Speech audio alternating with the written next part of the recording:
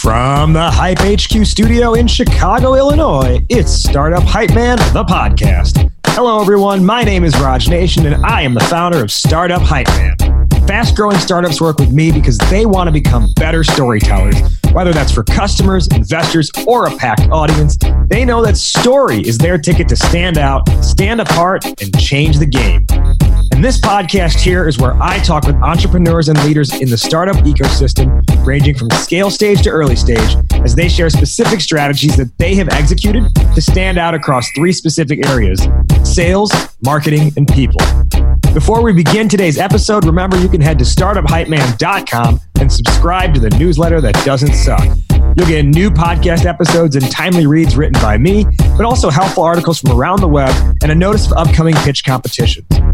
All right, let's dive in and hear how today's guest is changing the game.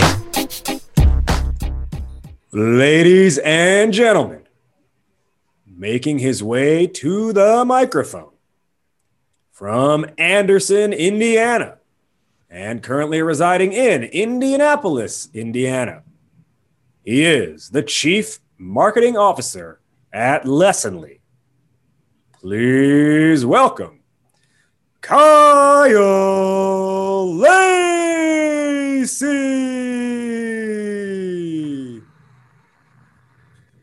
Hey, thanks for having me. The crowd goes crazy. Or in COVID, it's just, yeah. Actually, I just learned yesterday on Clubhouse that the Clubhouse version of applause is to rapidly tap the mute and unmute button so it looks like you're applauding. I didn't realize that was a thing. I always thought when I saw that it was people's Wi-Fi going in and out, but apparently it means applause. Anyways, I know I'm still not on Clubhouse, but that's okay. You can take care of it for me. As I mentioned, he is Kyle Lacey, CMO of Lessonly. What is Lessonly? Well, they are a powerfully simple training software that helps teams learn, practice, and do better work. They enable busy teams to get on the same page, stay ahead of change, and deliver amazing experiences to customers and prospects. Now, Lessonly has grown in the years it has been around. They are now over 200 employees and still growing with over 1,100 customers. They've reached a Series C round, raising over $15 million. They are doing a lot of things right, and a lot of that has to do with what Kyle and his team have been able to accomplish on the marketing side, because they've achieved 20x revenue growth, with 70% of that sourced by marketing. And on Kyle's team, it's not just that he has what you'd think of as traditional marketers, but he also has the SDRs under his wing. And specifically today, we're going to talk a lot about marketing. And I want everyone listening to really pay attention to what we talk about, because it might be counterintuitive to what you're used to hearing. And that is, our topic today is making your brand your competitive advantage. So Kyle, first off, welcome to the show. Why is this on your mind, and why is this important to you? Oh man, thank you. First off, I've been looking forward to this. So brand's important to me because I think that, especially in the software world, we're going to be constantly in feature wars for the rest of our lives. And it's so much easier for competitors to build out feature sets that compete with yours, that I truly believe that the only way you have a competitive advantage and you win a market is based off of your brand, which consists of your people, your customers, and the overall community that you develop as a company.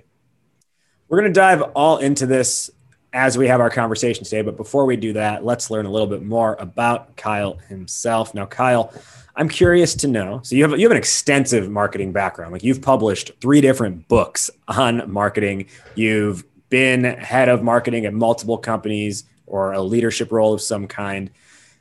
What I'm curious to know is, if we take it back, I'm finna take y'all back, man.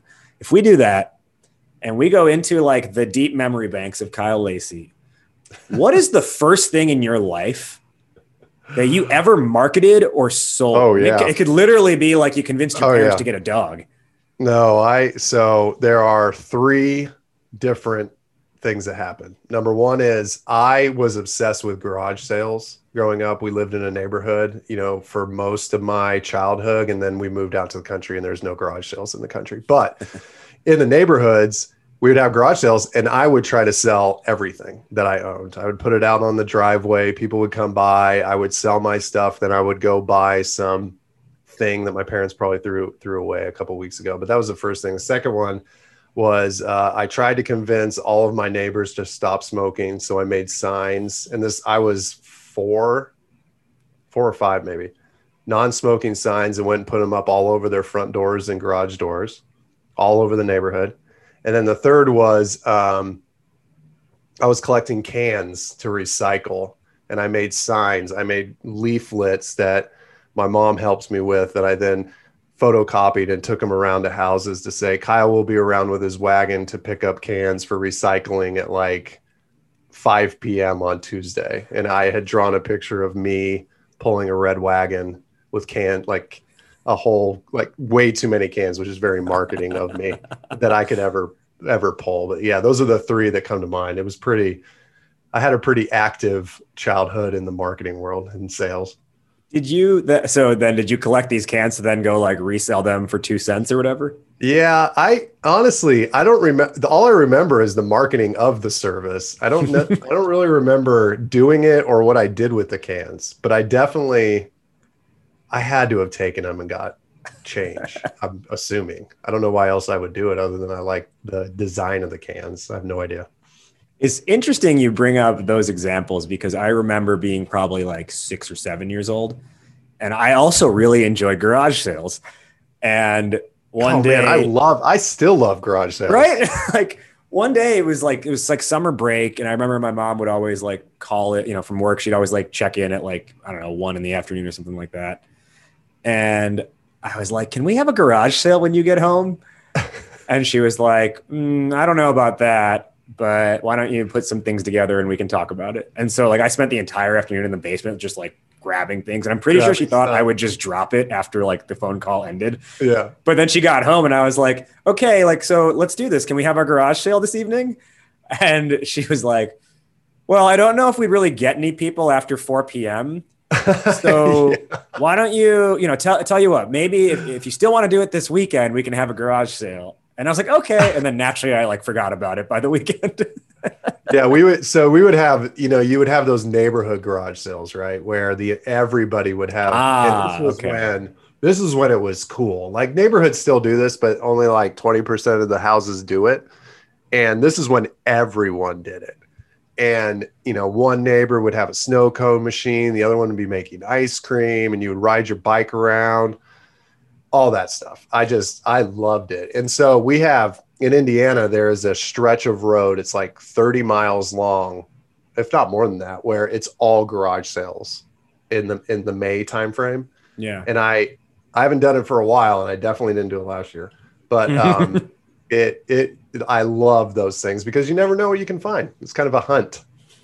If we fast forward beyond childhood and through your teens into your adult life and where you are now, is there a particular piece of marketing that stands out to you as the worst way you have ever been marketed to? The worst way that I've been marketed to, or that I have marketed? Because there's the worst way that, okay, let's do that question. So, the worst way that you have marketed, and then I want to know the worst way you've been marketed to. Well, okay. So I played music in junior high with a friend of mine, and our band was called DJ Ice. Nice. And I had like the old Mix Maxer or something that you could buy for PC to mix like tracks. And he played guitar and sang, and it was DJ Ice, music for the working people. We were like in 7th grade, and we made this poster I still have the poster somewhere downstairs, but DJ Ice, music for the working people, had cassette tapes that we had recorded these on using our computers and stuff. I'm pretty sure we just put the mic up to the computer speaker and recorded the song playing, and that was on the tape. And my mom used to make crafts like wooden calendars and pictures and all that, and she would sell them at craft shows.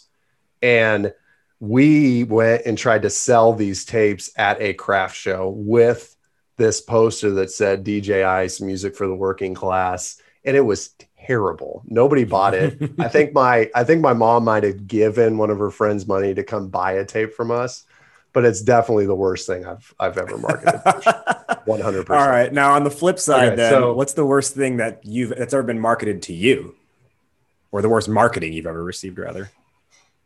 I can't, man,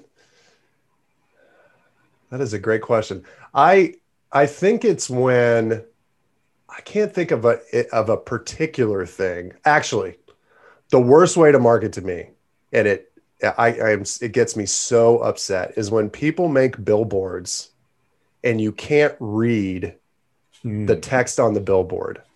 I hate it. Like it ruins my day. It will ruin my day if I'm driving by a billboard and it's just some person's face and you have no idea what the hell they do because some marketing company just said, "Hey, we'll buy you a billboard."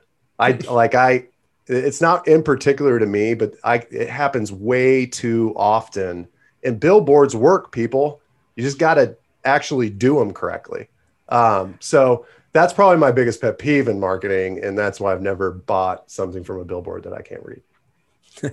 Is it safe to say then that the last year working remotely, your life has been significantly better because you haven't had to drive past as many billboards? I've been so much happier. Well, we did drive to Florida. That was a little rough. And if you've ever driven down I-65, there is a law firm, Daryl Isaacs, who's the Hammer, and his billboards are awesome. But he pretty much bought out 900 miles of I-65 because that is all that's on there is this Daryl Isaacs guy. And he makes has movie posters and it's like him in a movie, but it's him as an injury attorney. I like those billboards. But yeah, it's kind of like if you've seen that movie, I Love You, Man, with Paul Rudd. Yeah. Where Jason Segel ends up like buying out billboards for him as a real estate agent. And it's like James Bond, licensed to sell, all that stuff. You know, NPR actually did a report recently on like billboard law firms and like, why do they buy billboards? Why do they choose their location and how it's actually really successful as a marketing tool? Oh man, this guy, he is so successful. And what bothers me is why doesn't he just buy the billboard company? You know how much money he's probably spending? Just buy the freaking billboards, right? Right. Like you can own a media conglomerate with your trial attorney, or whatever you call it. All right. So from billboards to brand building, can you talk through how you got started at Lessonly? Because at this point, you've been there for about 4 years. 4 years-ish, yeah. Yep. It's pretty much similar to ExactTarget, Salesforce, OpenView, like my past jobs. It all kind of stems from the CEO of ExactTarget, who's Scott Dorsey, or was the CEO of ExactTarget and co-founder. He pushed me, he encouraged me to go take the OpenView role. OpenView is a venture capital firm in Boston, usually does Series A, Series B checks. Mm-hmm. And spending time at OpenView, I met the guys at Lessonly because Lessonly is a portfolio company of OpenView. Lessonly is also Indianapolis, and Lessonly is also involved with Scott Dorsey. So when we were going to move back from Boston, it just made sense that we would, that they were hiring a VP of marketing. This was my first like real stint on an exec team. And the growth phase was correct. I knew pretty much the entire board. Like it just made sense to me that I would make that move because it's been a very supportive role, if that makes sense. It does. I'm then curious to know, because you were brought in as the VP of marketing. At Mm-hmm. that time, did you have in your mind, well, I'm going to be the CMO of this company?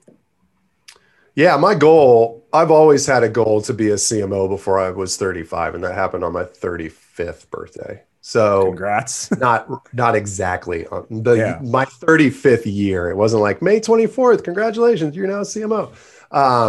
So that was a goal, and it just so happened that, you know, we were just growing, and it was, you know, it's still fun. We're still growing, and, you know, it made sense that I would continue to build out the team because my main thing is just more challenges. And as long as there's more challenges coming our way as a team, then I am fully engaged. You mentioned the goal of being a CMO by 35. I just have to share a quick anecdote here. When I created a Twitter account back in 2010, I believe it was, my original idea for my Twitter handle, I didn't do it, but it was going to be at CMO by 30. And then I was like, well, that's a little conceited. And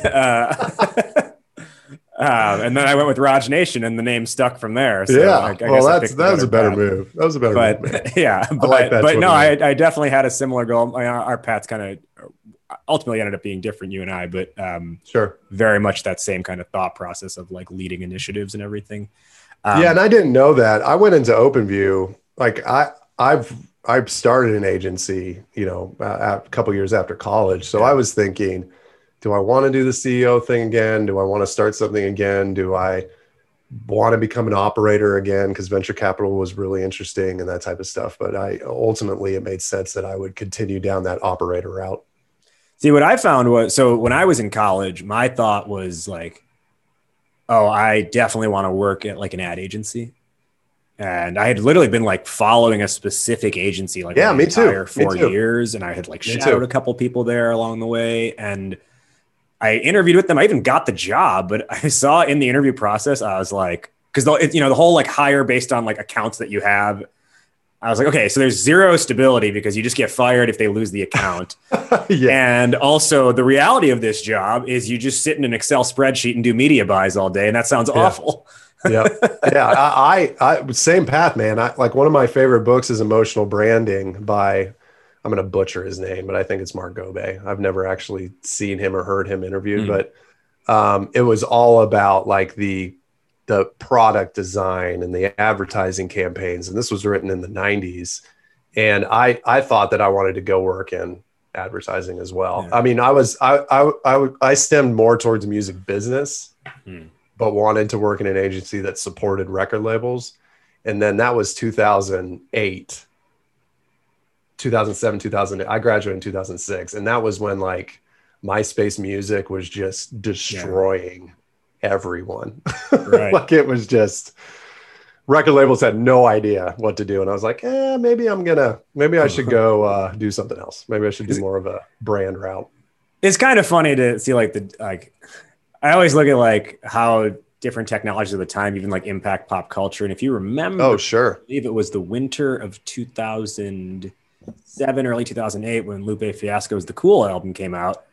And in one of the songs, Hip Hop Saved My Life, he's telling the story of like a Houston rapper that he's made up, but he says 1,100 fans on his MySpace page, which like today, that line has no relevance, but at the time it meant so much. Yeah. But I mean, can you like and now it's all Spotify and streaming and you have independent artists that are making huge names for themselves via TikTok and Instagram and all that stuff. I love it. I absolutely love it. I think it's the direction it should have went to begin with. At a deeper level, is kind of a tangent here. This is actually why I think shows like Seinfeld and Friends have had such staying power, because they never really relied on the technology of the time to make their plot. Yep. Right. Like there were episodes where Jerry had a computer in the back corner versus just like an open I don't think desk. he ever used it. Did he ever? But it was never a part of the episode. Do like maybe to buy an airplane ticket. Maybe I think right. One. That was it. It was never used.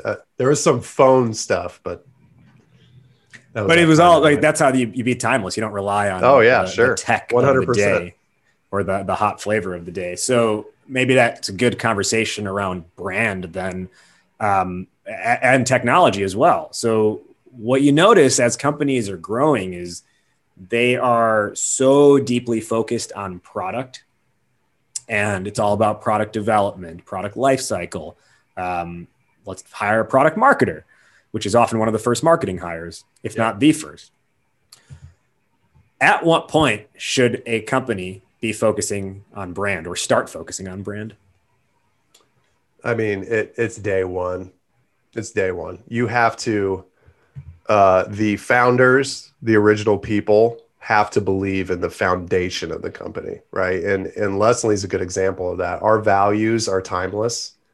They will not be redone.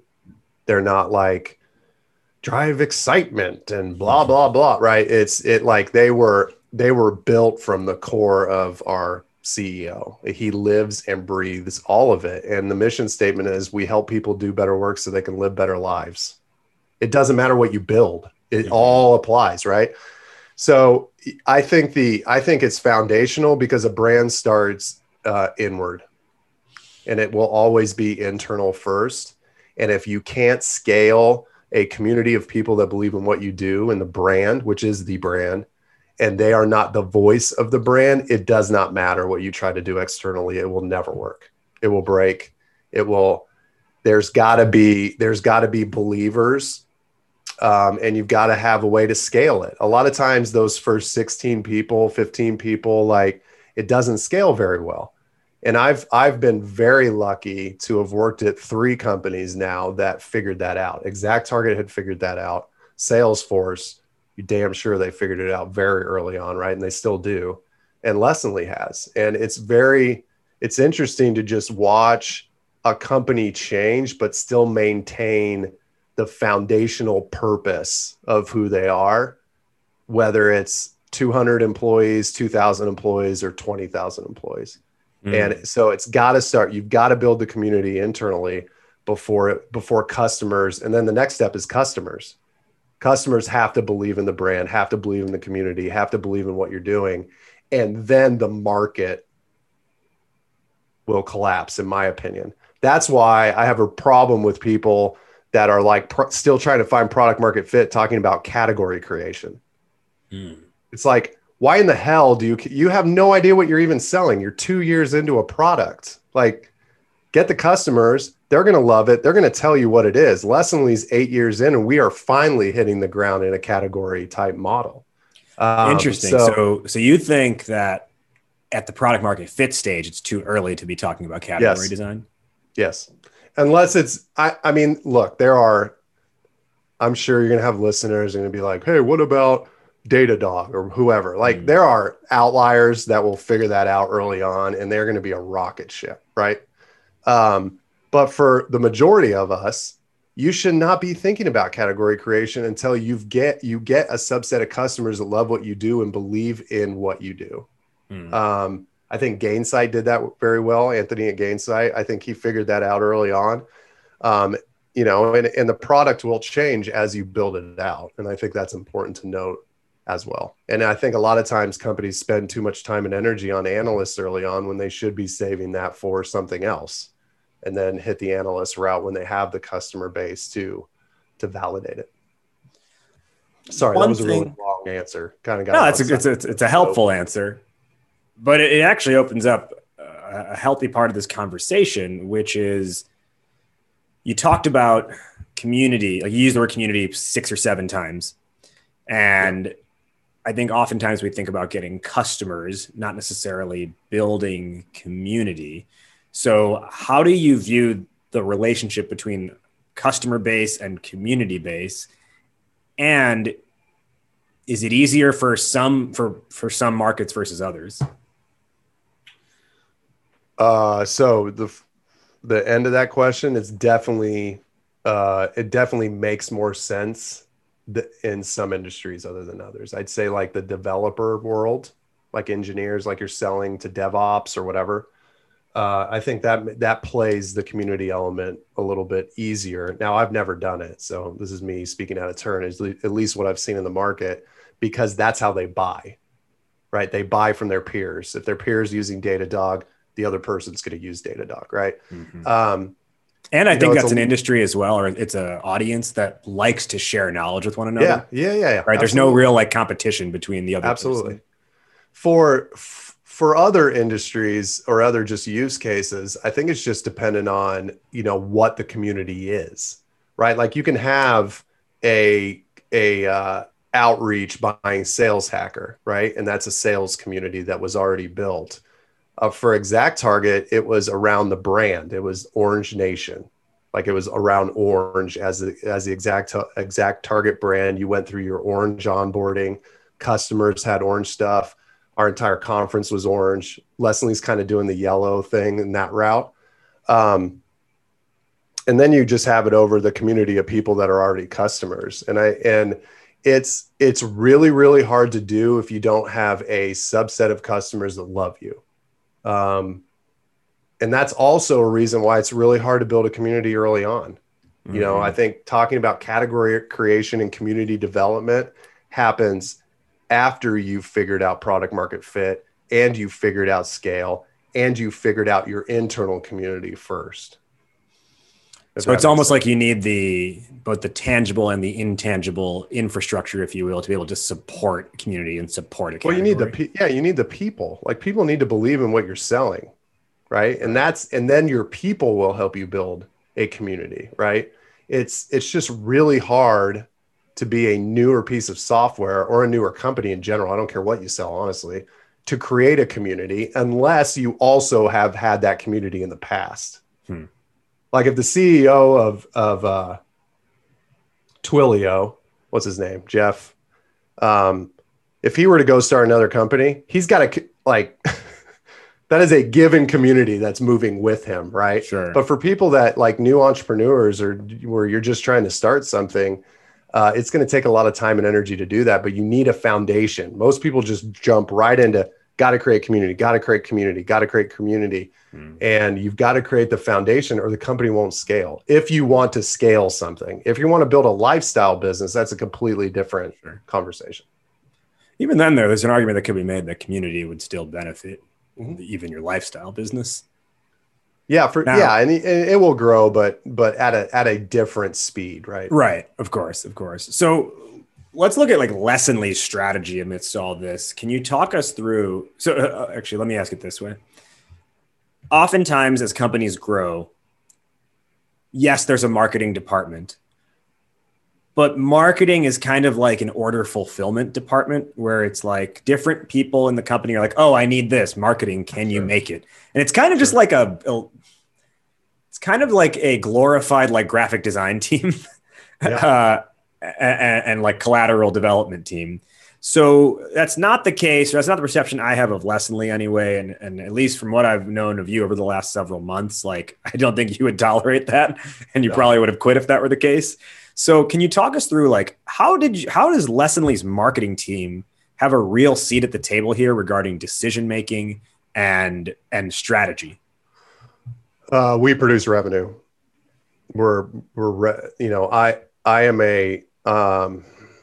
I'm revenue before brand. I love brand, but in order for us to do things like our customer community, our board game, our Golden Llama, direct mail, virtual events, we had to prove that we could generate revenue for the sales team. And when I say generate, meaning sourcing deals that close, right?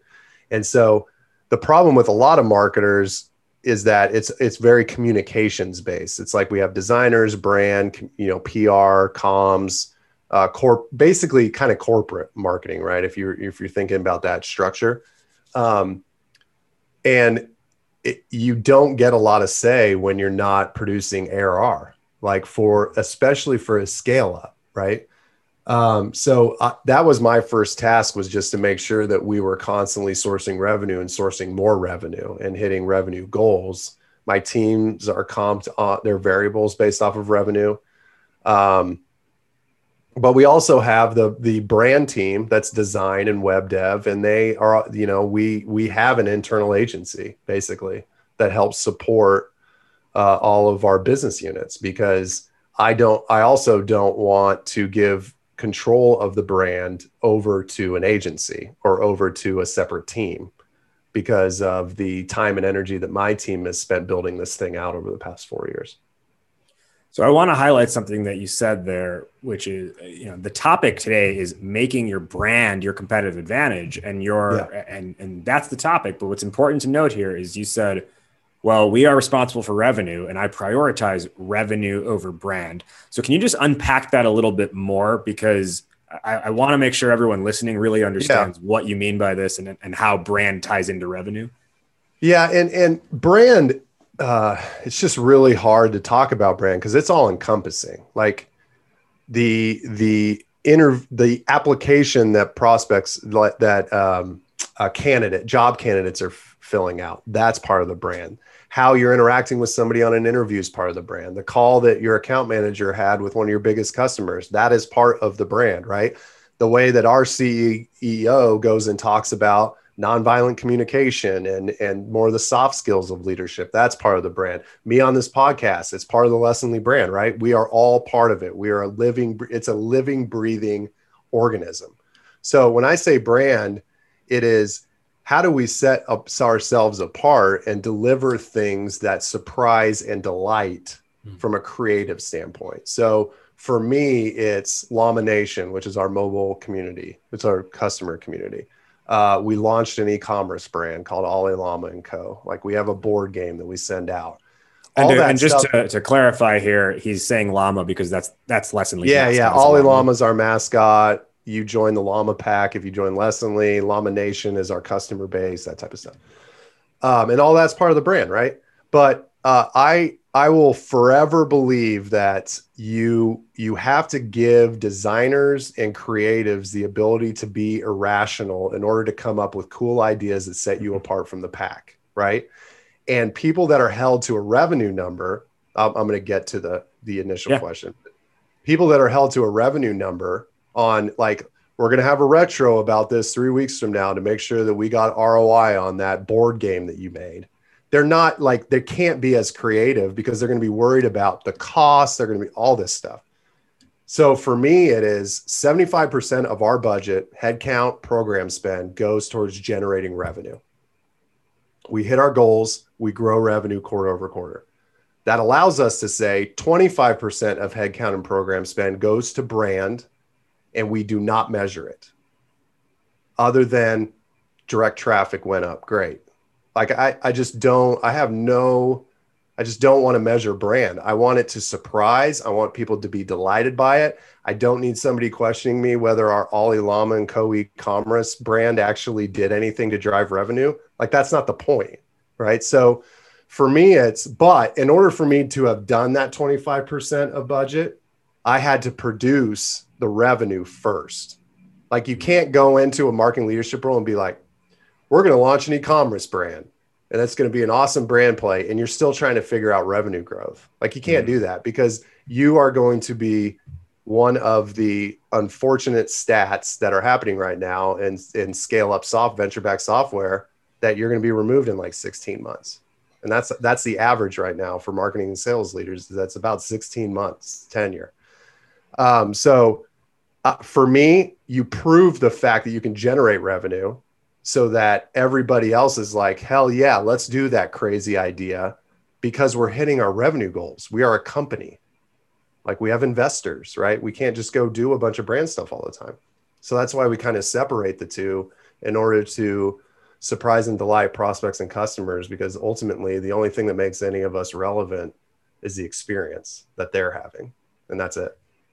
So it's 75% revenue generating activities, which unlocks the ability to do 25% of non-revenue generating brand building activities. Yeah. And you can do like, I'm sure somebody's going to ask why 25%. Sure. I don't know. But essentially have enough focus on revenue. So that way you can have enough focus on brand.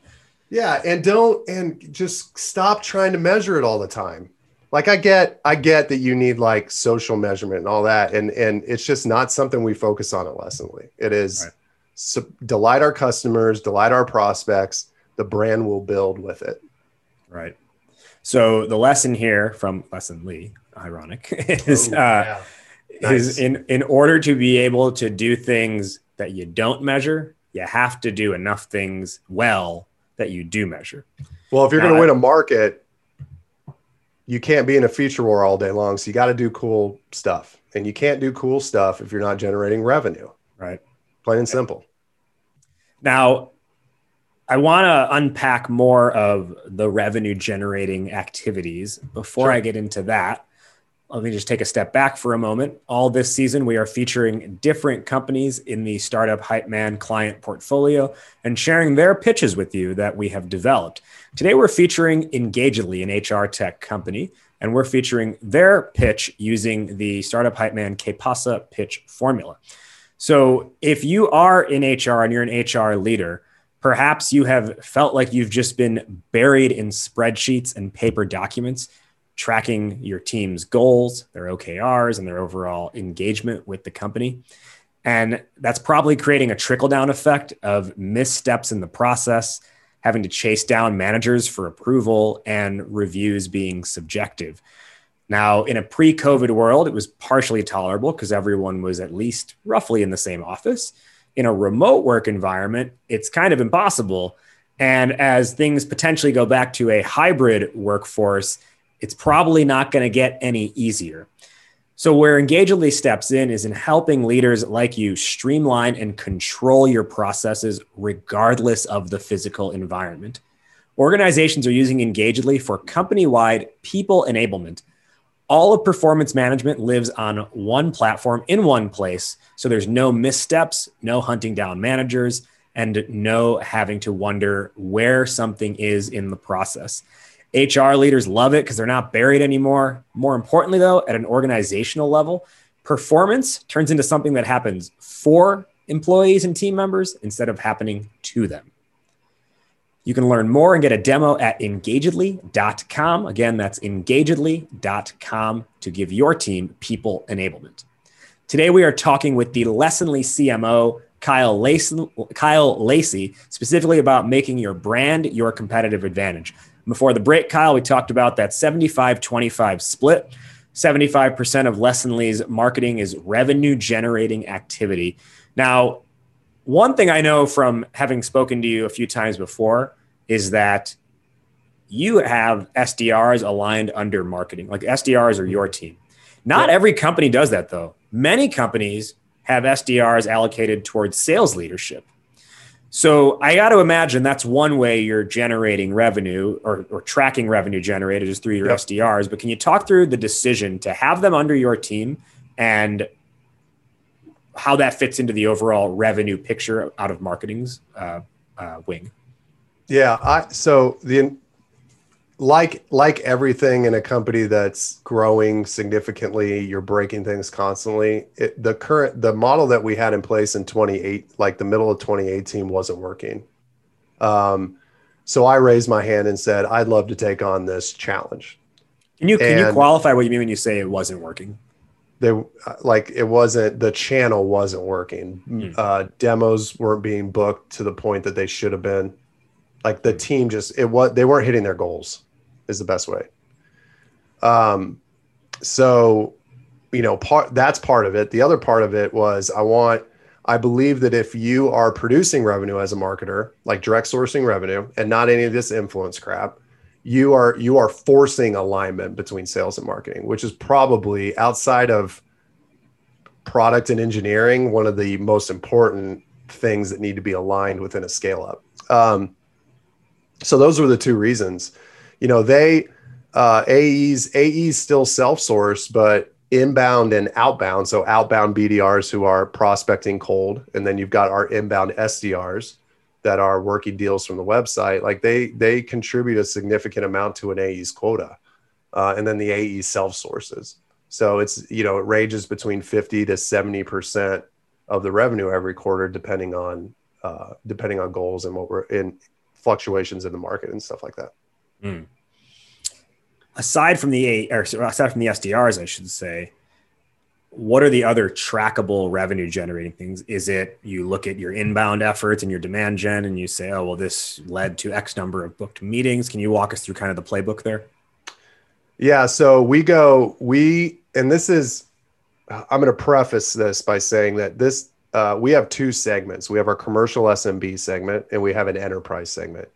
And the enterprise segment is fairly new to Lessonly. So we are evolving the way we track this stuff. So for the commercial segment, it's pretty much who initially sourced it. Like, did an SDR set the meeting? Did they come through a form? Did they raise their hand to get a demo? Did they come from an event or direct, organic, paid, all those channels? And if they sourced it within 60 days, that's the source that gets credit for the close one deal. If it's after 60 days, then it's whoever touched it first. Like if an AE then sources it or whatever. On the enterprise side, it's a combination of demo and pipeline. And we're starting to move more towards a pipeline generated model over how many meetings did you book, just because of the nature of enterprise. Like it's it's 12-month sales cycles. You've got multiple meetings, multiple touches. AEs and SDRs are aligned one-to-one, working together on account planning and all that stuff. So we have definitely been shifting the model over the past 6 months, but it's usually either, did you set a meeting and where did it come from and what type of pipeline did it generate?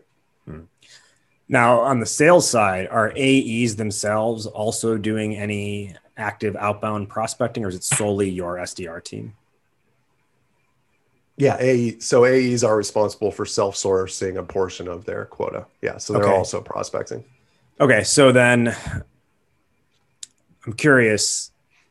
Let's say there's a situation where an AE has self-sourced a lead. Now that lead takes the meeting. Well, yeah, sure, the email reached out to them at the right time, but they've also just generally been aware of Lessonly through good marketing over the years. Are you saying, and maybe on the call they say, oh yeah, I heard about you guys, and so I was interested. Now, is that become a marketing revenue generated thing, or is it a sales generated thing? Sales. And this is why I hate, marketers that use influence as a number would say, well, that means marketing influence 20% of it or whatever.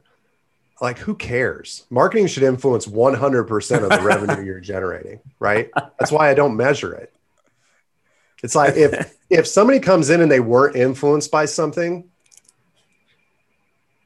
that's impossible. It is impossible, right? They'd have to like pick up the phone and never heard of it. Like, I could talk about the influence metric. I just think it's just a bunch of BS. But it's just it's depending on the service level agreement, the SLA that we set with ops and with sales to say in these timeframes, if the channel is the one that sourced it, it's the one that gets the deal. What would you say then is, so let's look at like on the things you are responsible for where it's not influence, quote unquote, like let's take a virtual event, right? Yeah. Now, I mean, that's obviously like a heavily influencing event, but is it, hey, anyone who registered for this virtual event, within a 60-day window, that falls if it was marketing. First touch, like if they heard about the event through a LinkedIn ad, came and signed up for the event, and then they went closed one, like if they signed a contract, it would be credited to LinkedIn. And like we have attribution modeling, but we don't, it's mostly just around budgeting. Do you think then, because the more you're talking about this, do you think it's possible to be able to make brand a competitive advantage if you don't have like kind of a sophisticated tech stack? Yeah, because I think Lessonly won the first 5 years or 4 years because of brand. And the way that Max built the company early on to be customer first. I mean, one of the values is we put learners first. And people stick around. We have customers that have been with us for 8 years because they're just taken care of. They're treated like a human and not a MRR number every month, right? So I do think that you have advantages, but we don't really use our tech stack for brand advantage, other than like a lot of our tech stack's more around generating revenue. Yeah, like I don't have a listening technology or like a Meltwater or whatever. Like it's just it's more of the experiences that I care about, like our events, what happens when you come to the website. Like that's why we look at consumer marketers over other B2B marketers when we're trying to find inspiration. It's like, what would Nike do? What would Warby Parker do? What would Aldo do? And that's how we frame it. And that's how we build our brand and build our identity and build our experiences at Lessonly. I'm glad you mentioned that last point, because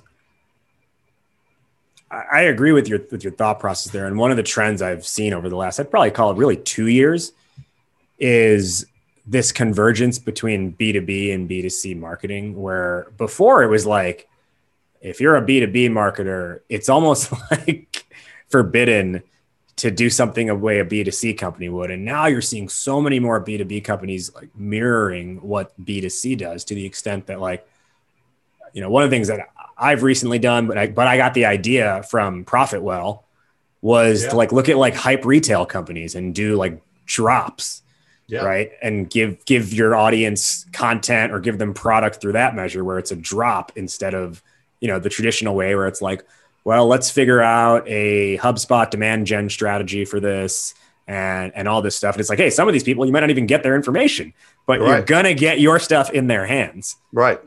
Right. And that's why I'm a huge fan of Wistia, Chris Savage. Like, he talks all the time about how companies should be media companies.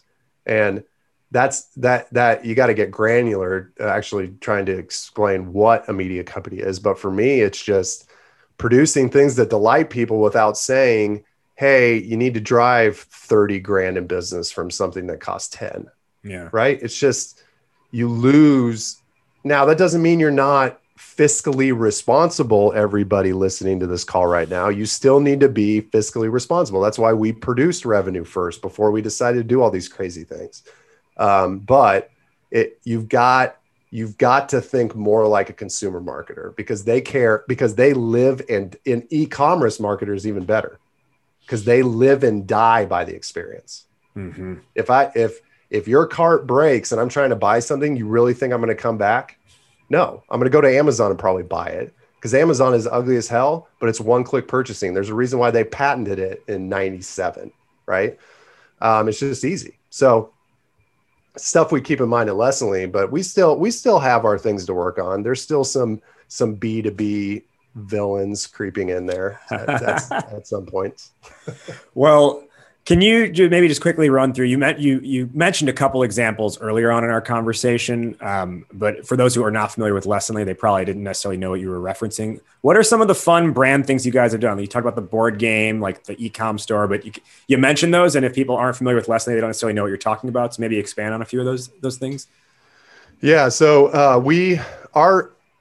the best one that we've done, well, there's a few, but we give a golden llama every quarter to an employee. They're the golden llama for that quarter. And we decided that we were going to send a bunch of golden llamas to customers, and there wasn't any context to Lessonly at all. It was like, hey, this is what we do at Lessonly. We think you should give this golden llama to an employee that exhibits your values.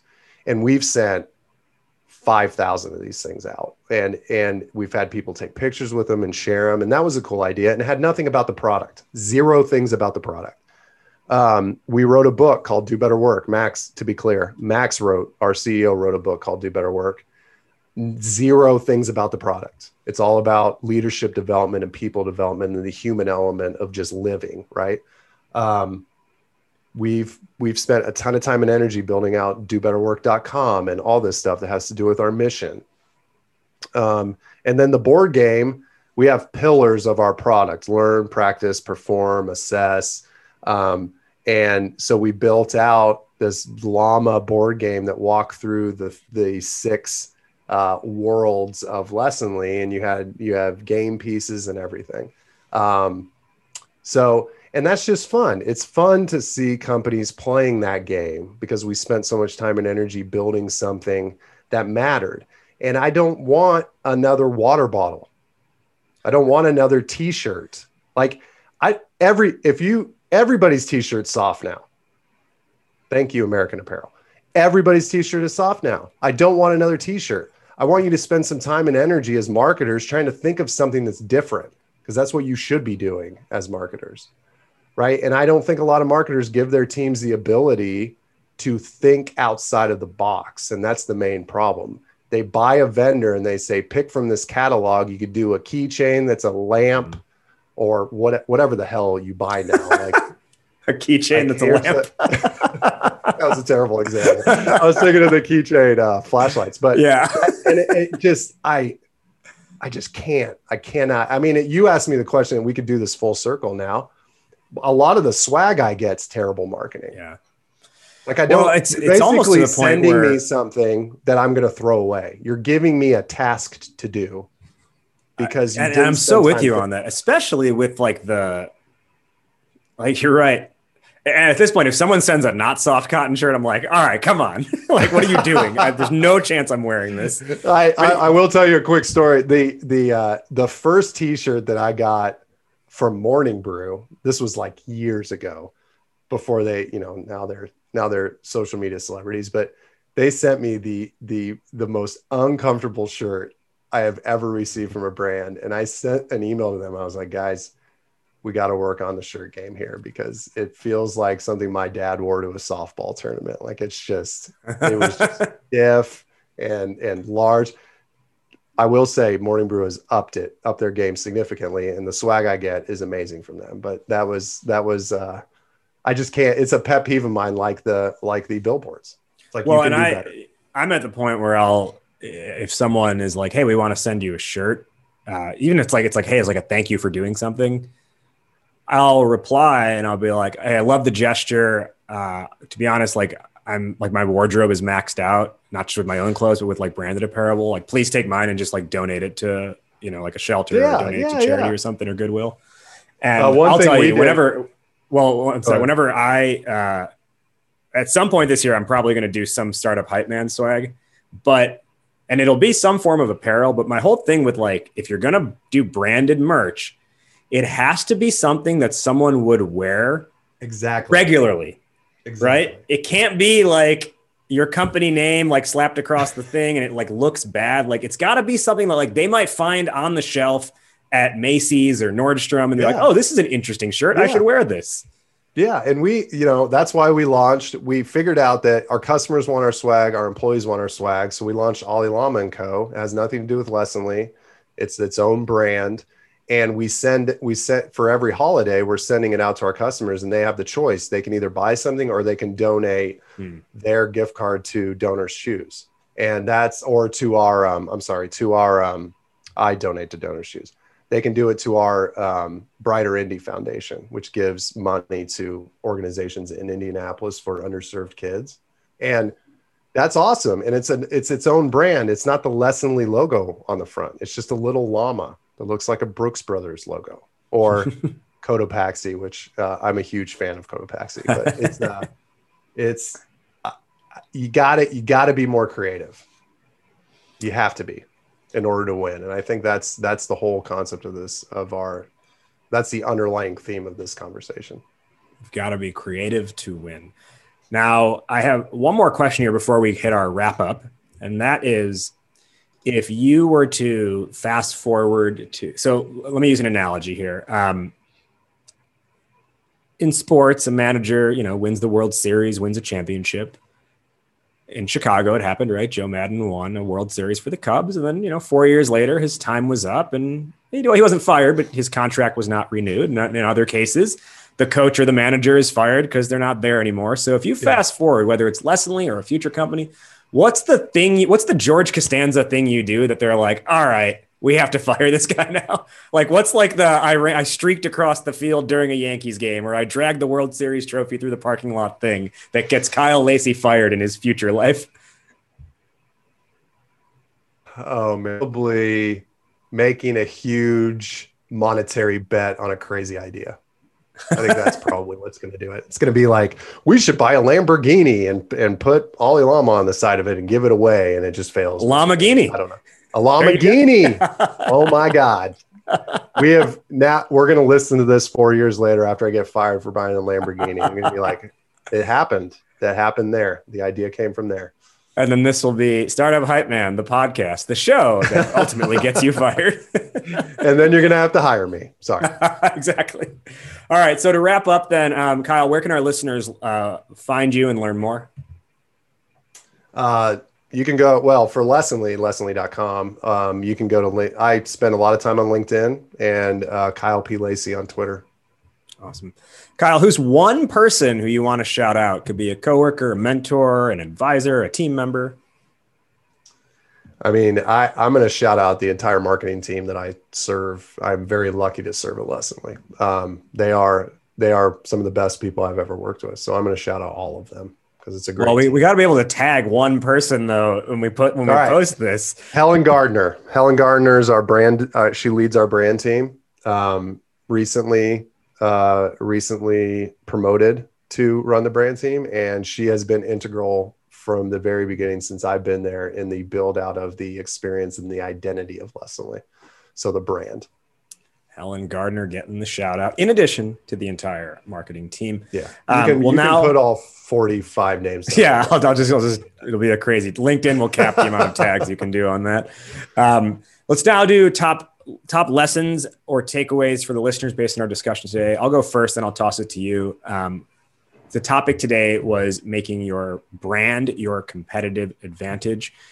We talked about a lot of really good stuff. To me, the one thing that I want listeners to really keep in mind and keep close to heart is when it comes to brand building activities, this is probably the hardest thing to do, but it doesn't sound that hard. As you mentioned, resist the urge to pitch your product. Resist the urge to mention your product. So many good pieces of content or good things that are put out get ruined because the company tries to then insert their product at the end of it. And you will destroy any goodwill you've created up to that point because people will feel like, oh my God, this was just a clever pitch that was disguised as something else. Kyle, top lessons or takeaways? Top takeaway would be if you think a campaign is creative, go sleep on it and then come back and look at it again because you probably could take it one step further. Ooh, because creativity wins. Creativity wins markets, in my opinion. My final question, which is how we end every episode on this show. Fill in the blank, Kyle. Entrepreneurship is blank. Oh, crazy. Crazy. That's it. Say more on that. Why crazy? You have to be crazy to be an entrepreneur. Like I lost years off the end of my life when I was a CEO of a company, or at least just the guy who founded an agency of 10 people. You've got to have, and I mean this in all sincerity and honesty and love for entrepreneurs. You've got to have a screw loose somewhere, and not to say they're crazy, but you have to take it one step farther than most normal human beings go. Whether it's risk tolerance or whatever, optimism, you got to have, like, it's a special type of person that can build a company and scale it. And I've seen that with Max. Mark Benioff's a great example. Scott Dorsey, great example. I would never, to be clear, I would never go to Scott Dorsey and say, I think you have a screw loose, Scott. But it's like, you got to be a little crazy in order to win. And I give huge respects for people that can do that. Huge respect. I will definitely say I have a couple screws loose myself, and maybe a couple of them need tightening. Me too. I just don't want to tighten them. So. He is Kyle Lacey, the Lessonly CMO. Kyle, thank you so much for joining today on Startup Hype Man, the podcast. Thank you. That wraps up today's conversation. Did you like what you heard? Startup Hype Man, the podcast, is available on every major platform, including Apple Podcasts, Spotify, Google Play, and more. So be sure to subscribe on your platform of choice and leave a rating and review. Do you want to be an upcoming guest on the show? Email media@startuphypeman.com with your idea, and my team will review. Our theme song is Change the Game by Jay-Z, all rights owned by Rockefeller and Def Jam Records. And hey, if you want to work together on making your startup story the only one that matters, email me at rajiv@startuphypeman.com. That's RAJIV@startuphypeman.com. Well, that'll do it for today. Thank you for listening. Thank you to today's guests for joining. You have been checking out Startup Hype Man, the podcast. I'll catch you next week. But in the meantime, word up, raise up.